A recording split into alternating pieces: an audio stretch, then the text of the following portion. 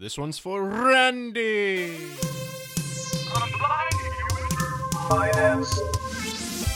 Hey, what's up, everybody? Welcome to the Financial Independence Podcast, the podcast where I interview people who have already achieved financial independence to find out how they did it. I'm really excited about my guest today. It's Todd Tresidder from FinancialMentor.com. Todd's been in the investing game for quite a while. He started his career in the hedge fund industry and learned a ton about investing and ended up retiring at the age of 35 back in the 90s, and he's been retired ever since. After a few years of retirement, he decided to give back and start a financial coaching mentoring site called FinancialMentor.com, and he's built up a huge library of just incredible resources over there. He's got calculators, lots of articles, books that he's written. It's really just a ton of information over there, and I'm really excited to chat with him about what he's learned over the years about investing and about 20 years of financial independence almost, and it's going to be a really great discussion, so I'm looking forward to it. Before we dive in, though, I hope you can tell that my voice sounds a little bit clear. After doing all of these previous episodes on a free headset that my colleague gave me, I figured it was about time to actually fork out some money and buy a proper microphone. So hopefully you're enjoying the smooth sounds of the new podcast. So hopefully you like it. I also wanted to quickly thank everyone who's left a review for the show on iTunes. It's great to get feedback, so I really appreciate you taking the time to leave your thoughts on the show. And if anyone else is interested and wants to do that for me, that would be great. I will leave a link in the show notes. So yeah, it'd be great to get your feedback. So yeah, without further delay, I'll just introduce Todd. Todd, thanks a lot for being here.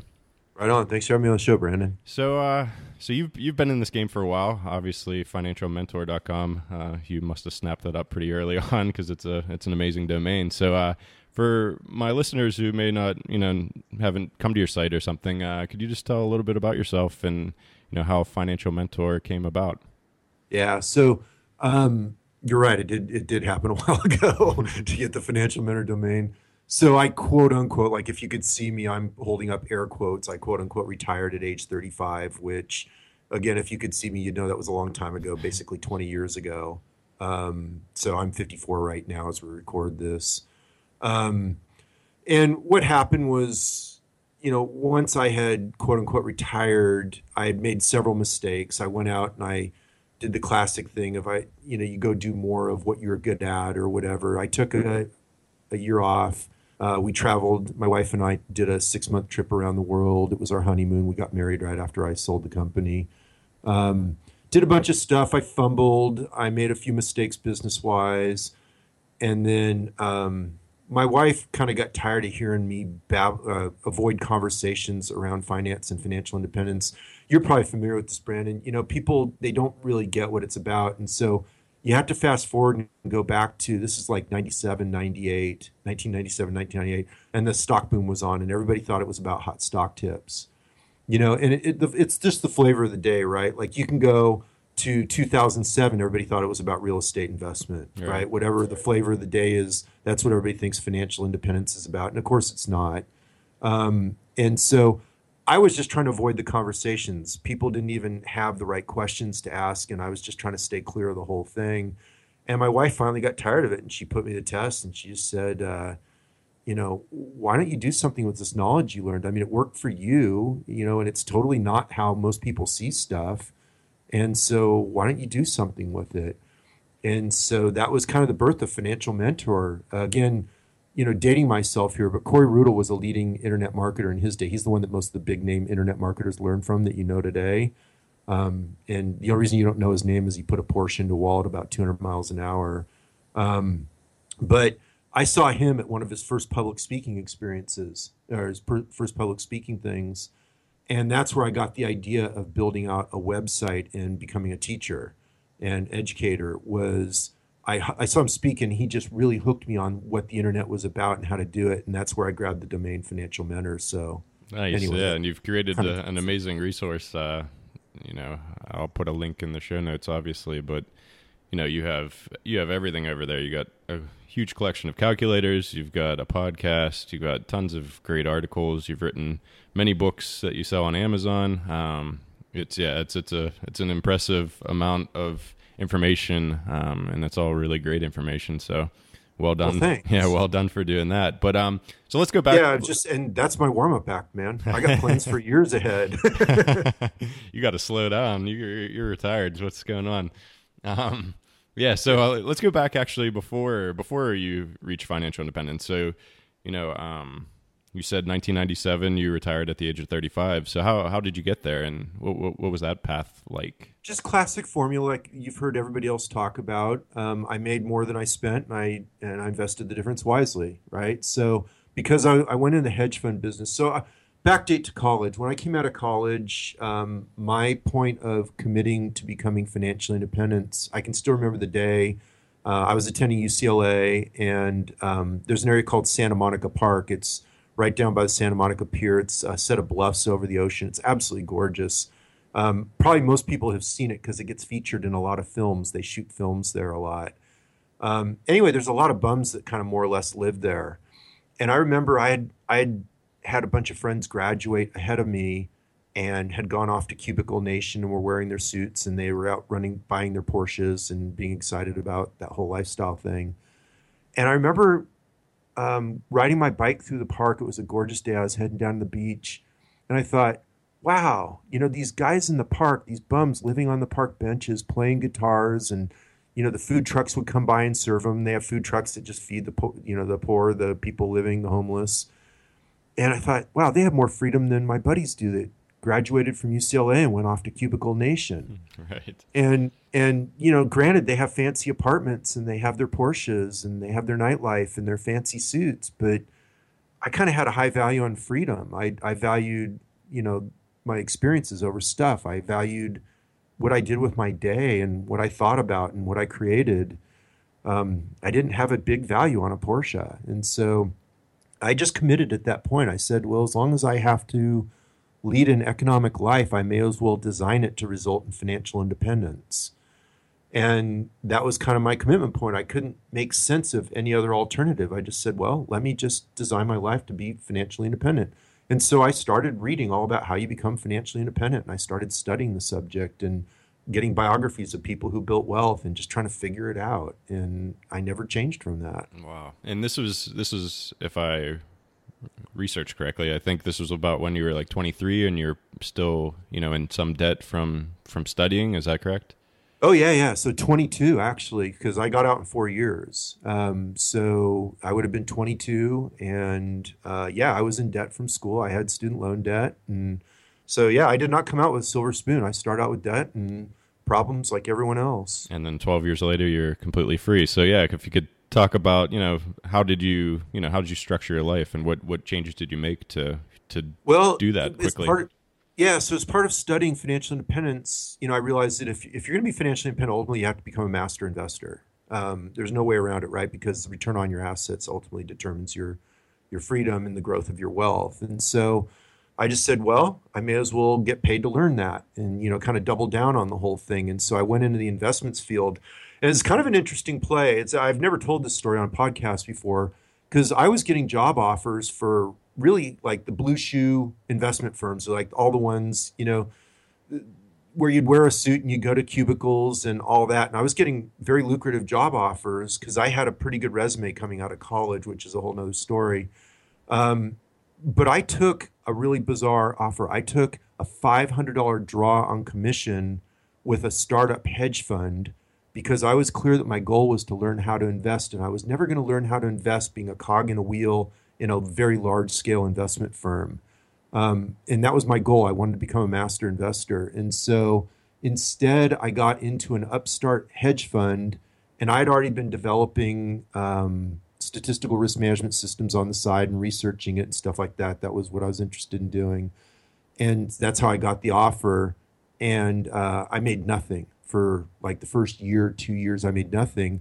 But what happened was I became so valuable that I was immediately moved to partner status. And then when the firm took off, It was incredibly lucrative, and I made a whole lot of money, and I never raised my lifestyle above college kid. Wow. So I just kind of kept my lifestyle where I was comfortable. I didn't need anything more, and I just banked it. And so it's really easy to become financially independent when you make a whole lot of money and you just bank it. Right. So what are some of the big lessons you learned throughout those years working for a hedge fund and focusing solely on investing? Was it more, on the risk management side of things, or did you? Yeah. So that was. Yeah. So this is going to, I'm not.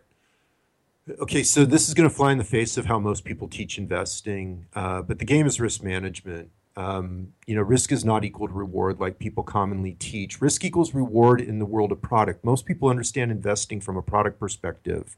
Like, should I own value? Should I own growth? Should I own small cap, large cap, international versus domestic, right? Mm-hmm. All these different styles. It's all different. It's all about product. And that's how investing is almost always taught, because people have an assumption that it's all about what's a good investment. When you really understand investing done right, investing is about process, not product. And when you understand process versus product, you realize that risk equals reward in the world of product. But risk and reward are inversely related. In other words, the less risk you take, the more you make once you understand investment process. And so there's different dimensions to the puzzle. It's probably way beyond what we can get to in this podcast, but there's a much deeper level of an investment understanding than most people teach. The way I teach it is that there's nothing wrong with how it's conventionally taught, right? I don't want to make people wrong here. So the conventional teaching of low-cost passive index asset allocation, right? Mm-hmm. That's like the conventional wisdom. Nothing wrong with it. It absolutely works. And by the way I'm judging it is, does it have a positive expectancy that's provable based on historical research, right? Right. That's the criteria of what's valid and what isn't, is does it have positive expectancy? And so the answer is yes. And there's a very good reason why, and we can go into that if you want, but the answer is yes. So it does meet the criteria. It's a valid strategy. The question is not whether it's valid or not. The question is whether or not it's the most efficient path, whether or not it has the best risk-reward ratio. And then the other thing, too, because this podcast is about financial independence, there's a much bigger question here that almost no one discusses, and that is volatility something that should be managed or accepted? And in traditional asset allocation, the answer is always that volatility must be accepted. There is no way to manage it, because that's the big bad T word, timing, Mm-hmm. right? Because the only way you can manage volatility is to have a sell discipline, right? Because you have to manage market risk. Mm-hmm. And so that goes into the world of voodoo, according to a lot of people. And so, but what happens when you're financially independent, when you're living off your assets, is you cannot endure prolonged, what I'll call flat spots. So let's use the recent market history as an example. You've got the period from 2000 to 2012 or 13 before the S&P, or before markets started showing any sense of profit over like a 12, 13-year period, right? Right.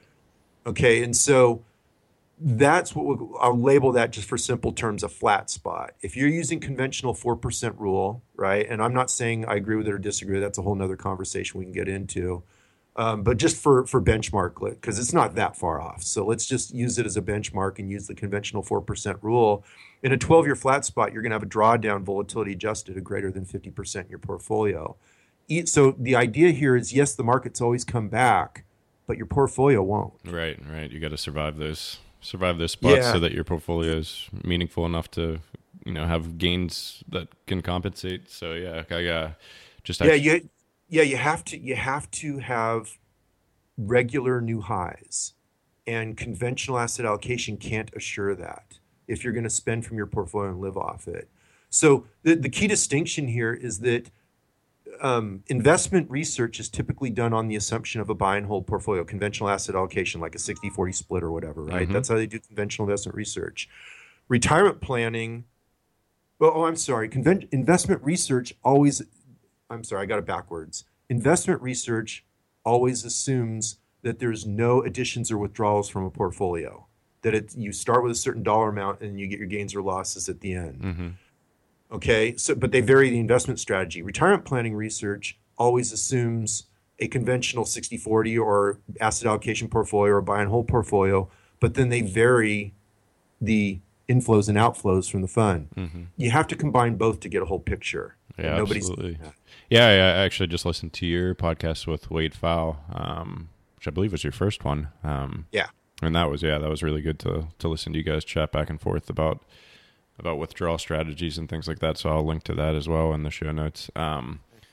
So what from what you learned during those, hedge fund years, do you still use most of that in your personal investing? Yes. Yeah. Okay. So you're not very passive even these days when you.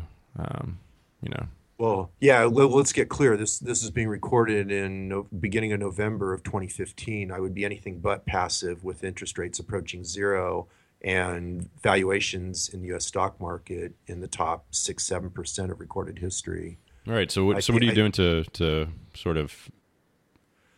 Okay. So this is a tough one, Brandon, because people always want like the soundbite, like what do you do with your money? And I can't do it justice in a quick interview. And I'm not trying to be cagey, right? Oh no.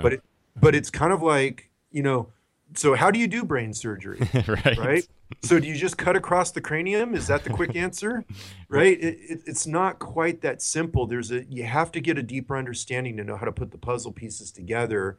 And if I try to soundbite it for an interview, it's not going to come out right. It's going to mislead people. Sure. Well, like in the past, I know you've seen, high risk, riskier scenarios, leading up to maybe the housing bubble bursting and things like that. And you've known enough to get out, when you don't necessarily know when the bubble is going to pop, but you know that the environment is such that, it's not a good thing to have your money in. So is that sort of a similar situation you find yourself in now? And if not, then we can, move on. No. It's cool. The way you approached it is really a good one. Okay. So what you're addressing here is you can look at valuation will tell you the risk reward environment, but it's a very blunt edge tool. It is not a timing tool per se, but it tells you the environment you're in. So it tells you what toolbox to pull out. Right. Okay. So for example, it's well documented that I exited all my real estate in 2005, 2006. It took me about 2 years to unwind it all because they're large apartment complexes and stuff. I literally sold everything and paid the taxes near the top of the bubble.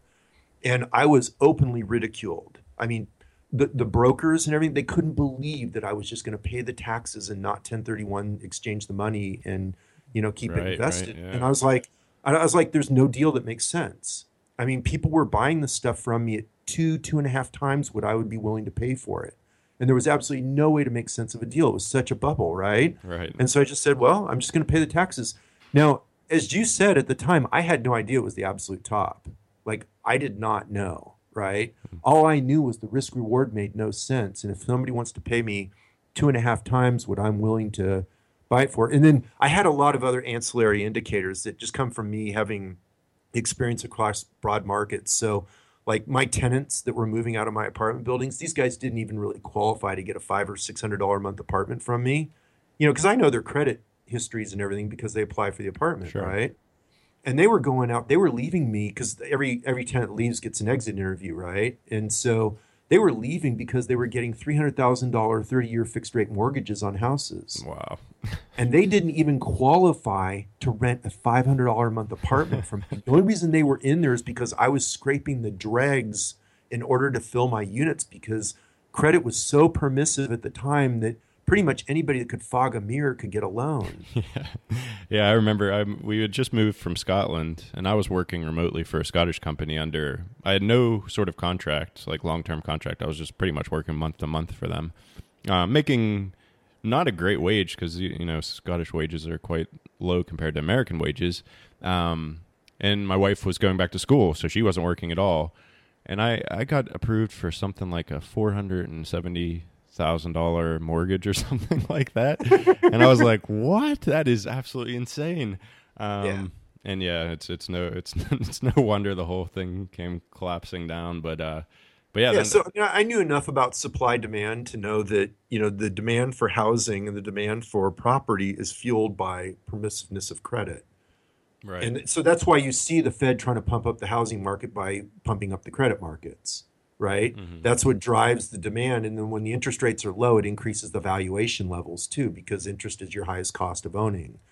Right? Mm-hmm. And so I knew enough about supply, demand, and pricing to know that the numbers didn't make any economic sense whatsoever. And then, so I knew that somewhere I would be able to re-enter below what I was getting out at. I just didn't know how or what it would transpire with. Sure. Right? Because it was so far away from reality, it made no sense. I mean, I had clients coming to me, like I said, at that point, everybody wanted to get rich in real estate. So I had clients come to me trying to do deals down in Southern California where these were lowest interest rates in history at that time. They went lower after that. But anyway, at lowest rates in history up to that point, they couldn't even pay the mortgage. Like if they had zero vacancy, zero expenses, zero overhead, Jeez. zero anything that went wrong, right? And all they did was collect rent, they still couldn't pay the mortgage. That's insane. Yeah, the only possible way to make money in a deal like that is if a greater fool comes along and pays even more for it. Right. There's no possible way to make money in a situation like that. Which that went on for quite a while as well. No, around that time, that was just about the top. Oh, that was about the top. Yeah, this is when all this went down. So I had ancillary evidence, and I just said, you know what? I don't want to carry any leverage risk here. I want no financial leverage when this comes unwound. And so I sold everything except my house. I even had a property tax lien company where we got property on back taxes. And I sold that company and sold all the real estate in it. I sold everything except the house I live in. Wow. So you mentioned a lot of, just like broad economics things. I know you studied economics in college. Is that correct? Yeah. That was my... Oh, sorry. That was your undergrad or? Yeah, that was my undergrad degree. Okay. So is that something you would recommend to other people who, maybe want to be more clued up to things like this and, recognize these sorts of patterns? Obviously that the housing example was a pretty blatant example, but it's still, most people in society still missed it. But is that what you recommend? Just, general economic principles? Or most of my knowledge has come subsequent to college, just studying the markets extensively. I mean, I'm a nuthead for this stuff, right? I had walls of books. It was so bad that I had to box them up in order to make room for new books. And then the boxes started stacking up in the garage. And so then literally I held a sale on eBay and I sold off hundreds and hundreds of books on eBay. And I mean, I had collections. Some of it was back into like early or late 1800s. I had some books back into late 1800s and stuff, like really old texts. So, I mean, I've been kind of pretty feverish about learning this stuff. Any standouts that I should add to the show notes that people can maybe check out? Any favorites that you would gift to somebody if they're interested in investing? Not really, because it's always been tidbits. I get a tidbit here, I get a tidbit there, I get a good idea here, a good idea there. And the thing that's weird about me is I assemble this stuff. So like if you were in my office, you'd see I have file cabinets behind me and I have file drawers all for different topics. And then they have subfiles in them, and I just constantly assemble information. That's a great way to do it. Yeah, so that's how I work, and so I've just been able to kind of assimilate it and put it all together into different things that are meaningful. So there's no standout books because there's so many different topics. Like if you want to understand valuation, I'm looking over on my shelf right now, and there's a really cool book. It's out of print, but Valuing Wall Street. Again, I'm just pulling this one because I can see it. Right. And the sidebar print. It's not like it's a standout, but I can remember that was really cool to understand about Tobin's Q ratio and how Q ratio relates as far as a valid valuation timing system for the markets and what the limitations are. That was an interesting learning for me to add that little tidbit to my tool, another tool to my toolbox. Right. Yeah. And then I'm looking, I've got Charles Ellis's Winning the Loser's Game, which is a classic text right next to it. I'm just pulling the ones that are sitting on the shelf that I can see. And that book was interesting because it showed me so many of the flawed reasonings and the contradictions in the traditional buy and hold approach. But yet it's a bestseller and really popular with that group. And so I actually did a book study group with followers just to see what they thought of it. And they were so blown away that it's what prompted me to start developing my investment courses. When I went through and analyzed that book and showed what the latest research showed and all the contradictions stuff, people were just blown away. What was the name of that one again? Because I would be interested in checking that one out. But the book itself is not a great book. Oh, I'm not trying to criticize Charles Ellis. I used it as a teaching tool to show the common misconceptions and how stuff's put together. And he's got some interesting data in there. But again, it's tidbits, right? Right. And then the book next to that is by Nassim Taleb, and I'm probably mispronouncing his name, but it's Fooled by Randomness. Oh, yeah. Now, that's an interesting book because what that teaches is the tremendous, tremendous importance of long tail distributions, fat tail distributions in understanding investment strategy. Because the way Taleb worked was he was an options trader, right? Right. So he would lose the bulk of the time, but boy, when those fat tail distributions come in, he would rake it in. Right. Yeah. I read Anti-Fragile, and in there he had talked about, rather than, having all invested in, a sort of like a medium risk index fund that covers the whole market, maybe be mostly invested in something that's very safe, and then have 10-20% in something that's much more risky but has the potential for those outsized gains. I was wondering if you could talk on that at all. I'm not an advocate of that. I teach expectancy investing. Everything's based on mathematical expectancy. Right. And so why would I mix a low expectancy product with a high expectancy but high risk product? I'm not getting the logic of that. I have great respect for Taleb, but that's not how I approach it. Cool. Yeah, no, that's great to hear. I haven't read Fooled by Randomness, but he talks a lot about that in Anti-Fragile, which I highly recommend as well. It's a great book. Yeah, and then the book next to it, just to stay with this, right? The book next to it's The Crowd by Gustave Le Bon, which is a classic text in crowd psychology and how crowds get it wrong and how they go nuts. Nice. And so, that part of learning is part of what grounds me in understanding when I'm in bubbles and manias that make no sense economically, and that gives me the strength to go against them. Yeah. So I'm pointing out, like, it's not like any one of these stand out. I'm literally looking, that was 4 books in a row sitting on my shelf that I kept after I sold like hundreds and hundreds of books. I happen to have kept those. Well, it's great advice too, because, just read as much as you can, and that's something that I've been doing over the last 6 months.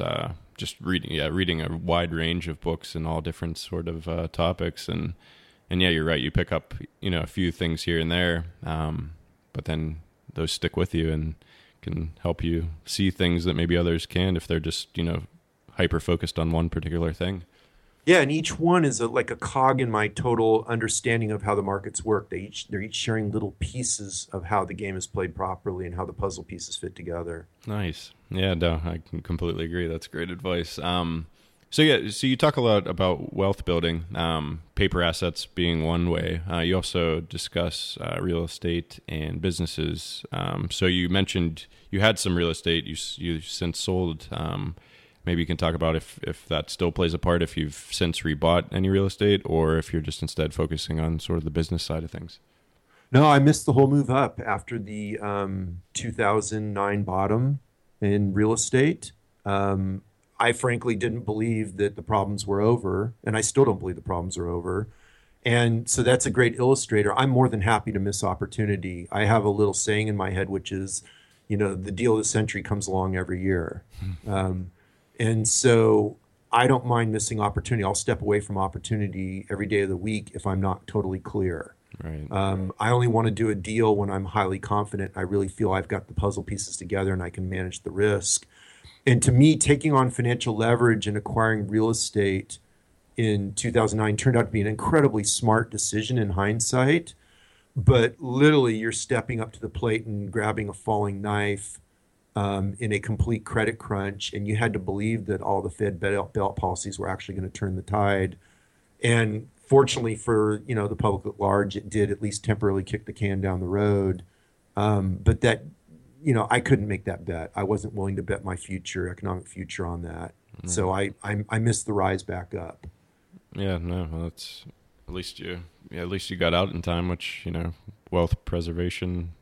Bingo. Is more important. Risk management. Right. Yeah, risk management is the key to the game. Nobody's ever going to play the game perfectly, right? Right. What you want to do is you want to play the game where you consistently make higher highs and higher lows. Everyone's going to have setbacks. Everyone's going to make mistakes, me included.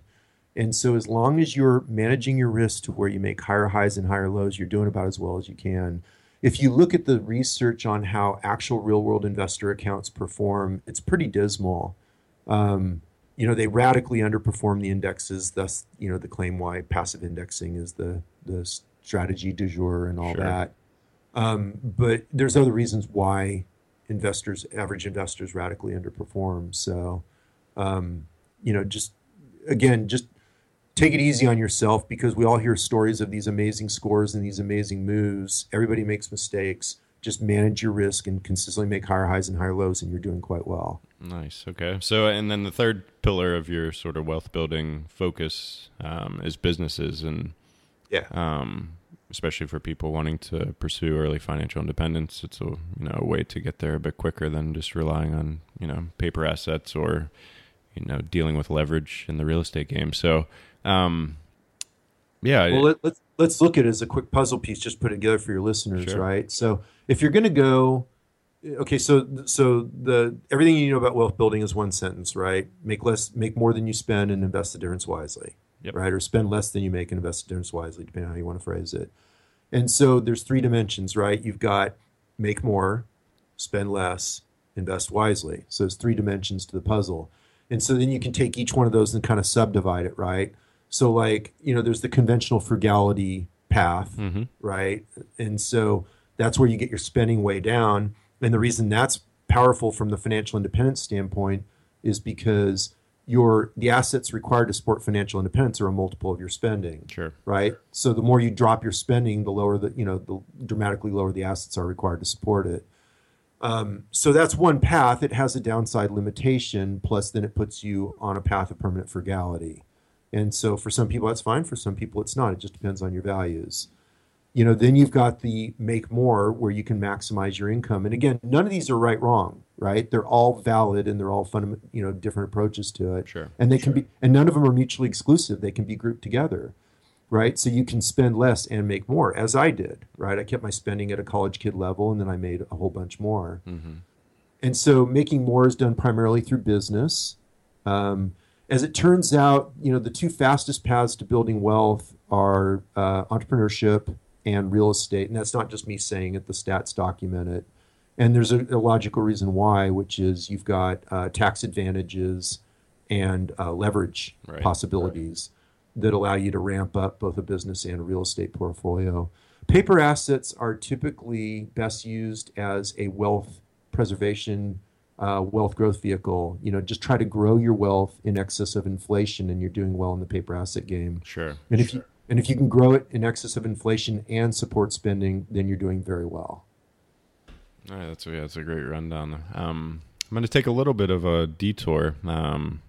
You write a bit about happiness, which is, obviously the main aim of the whole game. And I'm going to actually read a quote from, I think it's your Secret to Happiness post.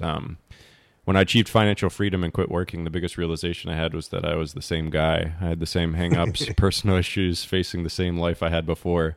The only difference was now I had a lot more time to wallow in it, and no distractions or excuses from the presumed workaday life script to distract me from seeing the truth about my life. Now, that's even though I haven't stepped away from work, once I hit my number, I realized nothing really had changed, and the happiness that I thought would come from hitting that number really didn't appear, because why would it?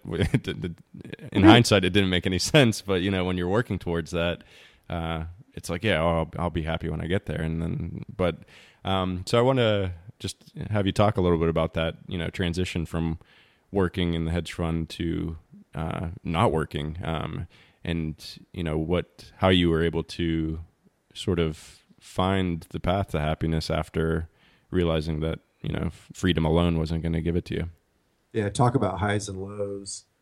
So selling the business, and I'd been socking away money up to that, and then we sold the business, and so suddenly I'm financially independent, and I was going to be marrying my longtime girlfriend, who became my wife, who's still my wife, and we were planning on traveling, which I told you about earlier. We did a kind of a 6-month trip through Europe and Middle East, and I'd always wanted to just backpack around for a while, right? Just have nothing but what's on my back, and so we did that, and that was kind of the beginning of the unwinding, right? So the high I explained was both figuratively and euphemistically. So we'd sold the company. I was taking my computers down to my assistant, who lived in the valley. So I was living at Lake Tahoe, and my assistant lived down the Carson Valley. And so I'm literally driving over the summit of the mountains, looking down over the valley, and that was figuratively actually the high point.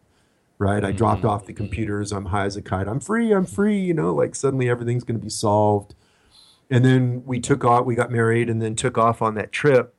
And the trip was everything you would dream it would be for about a month and a half, right? So about a month and a half into the trip, I started kind of waking up, and the trip started becoming the new job. Right. Like, this is before the euro, right? So you'd hit a new country and you go exchange your currency, and then you go do the sights, and of course the church is the highest point in the town, and you go climb the steeple, and then seems to dominate most history. So then you see the museums and the collections of war artifacts and history, and like it started taking this pattern. You Right. got to pick out what restaurants you're going to. You hit the town, you got to pick where you're staying.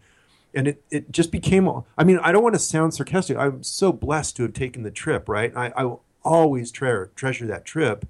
But it was that gradual wake up from vacation to reality, that this is my new reality. I can do this permanently. I could travel permanently. And then you start questioning, is that what I want? Right. Right? Do I really want to live this life forever?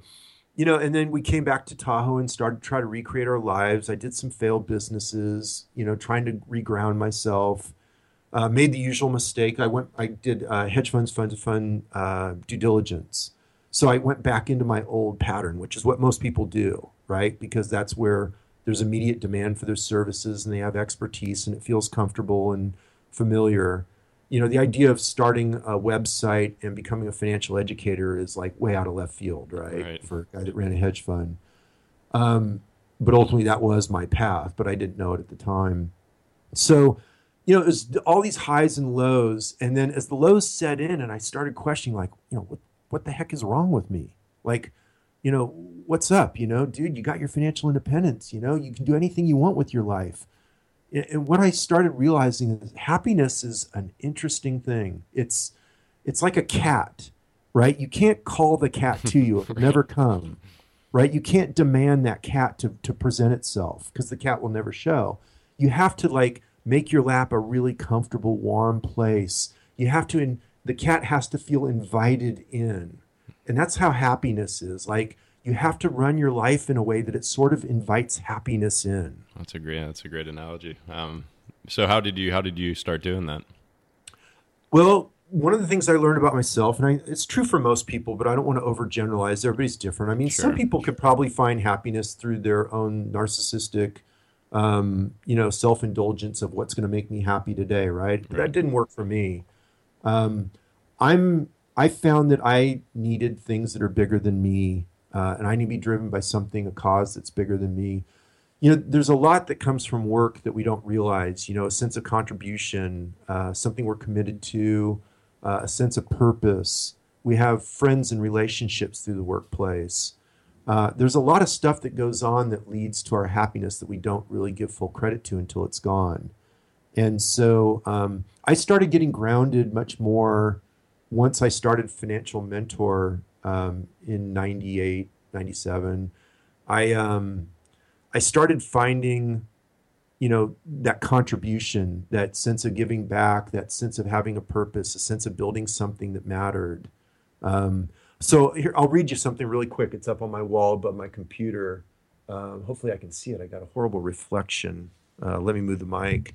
It says, it's a quote by Ralph Waldo Emerson, and this is part of what drives me. It says, it's success. It says, to laugh often and much, to win the respect of intelligent people and the affection of children, to earn the appreciation of honest critics. Boy, don't we know that one, Brandon, right? Right. And to endure the betrayal of false friends, to appreciate beauty, to find the best in others. Now, this is where it gets really on. To leave the world a bit better, whether by healthy child, a garden patch, or redeemed social condition. To know even one life has breathed easier because you have lived. This is to have succeeded. Nice.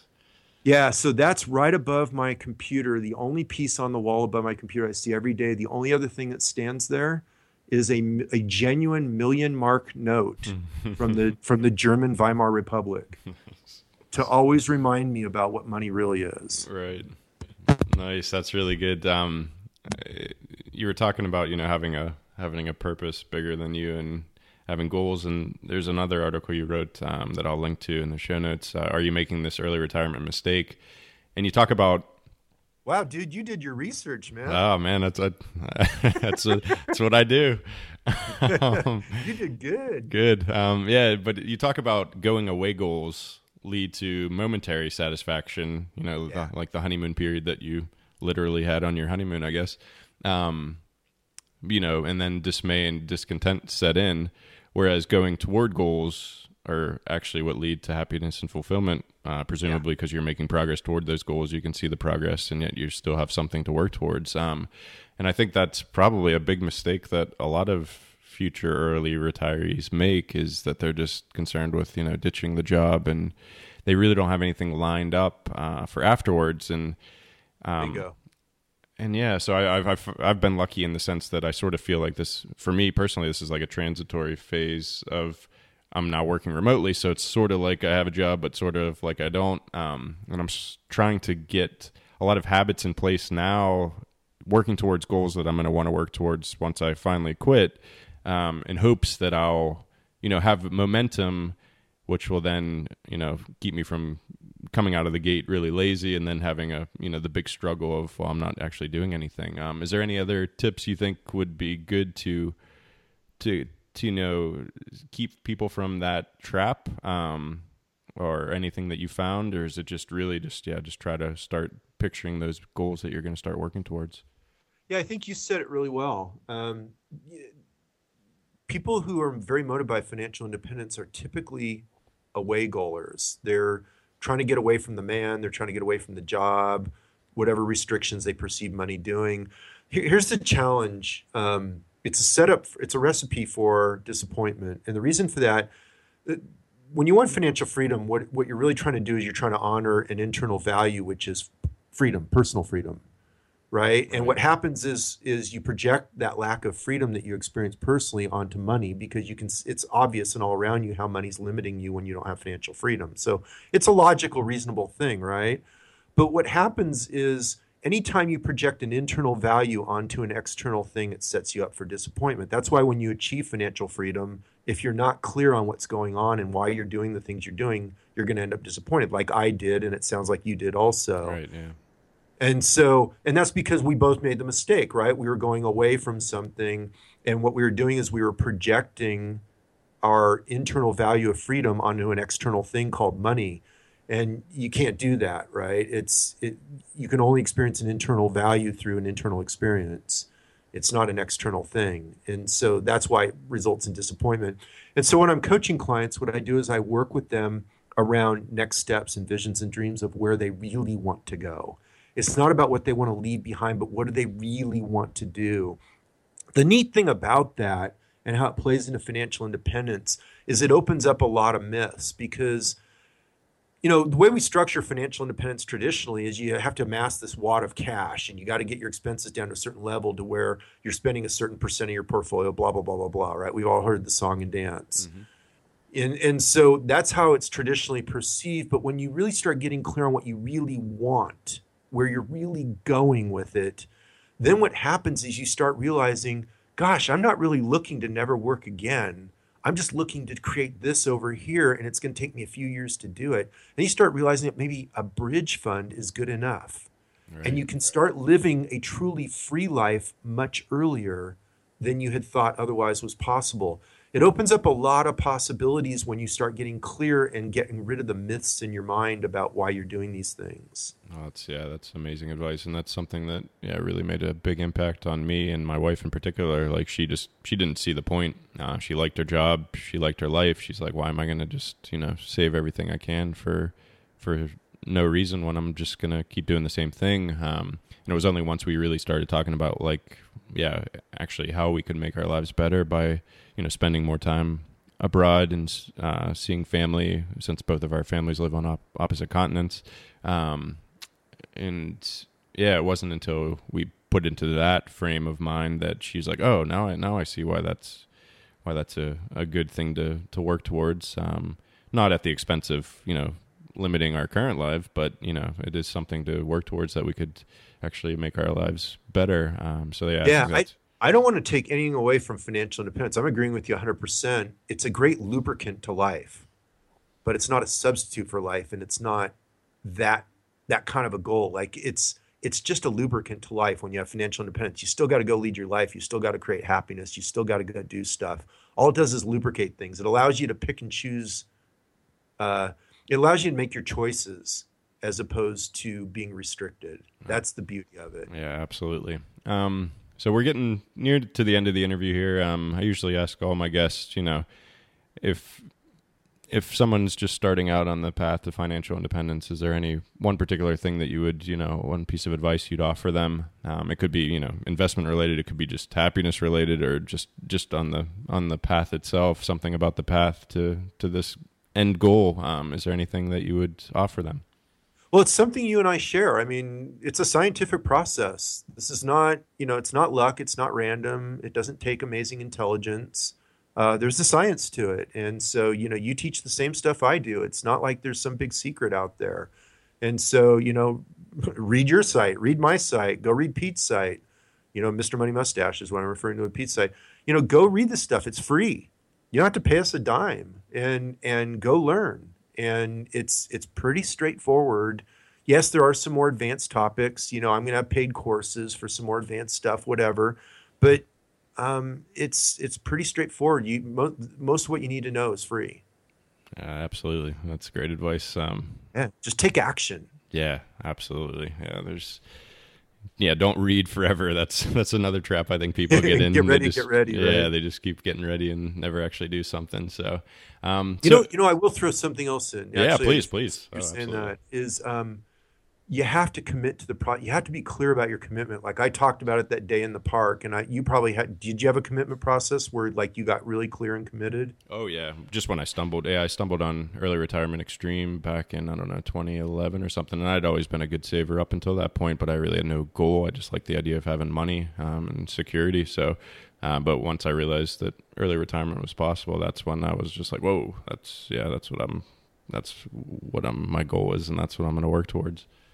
But what carried you through the difficulties? Like for me, I had a lot of setbacks. It wasn't just a straight line path for me. Yeah, no, I didn't get carried through very well. Like there was a definite period of a couple of years where it was, I wasn't happy. I was really, I was so focused on the goal that, I made myself really unhappy, and it made my wife really unhappy.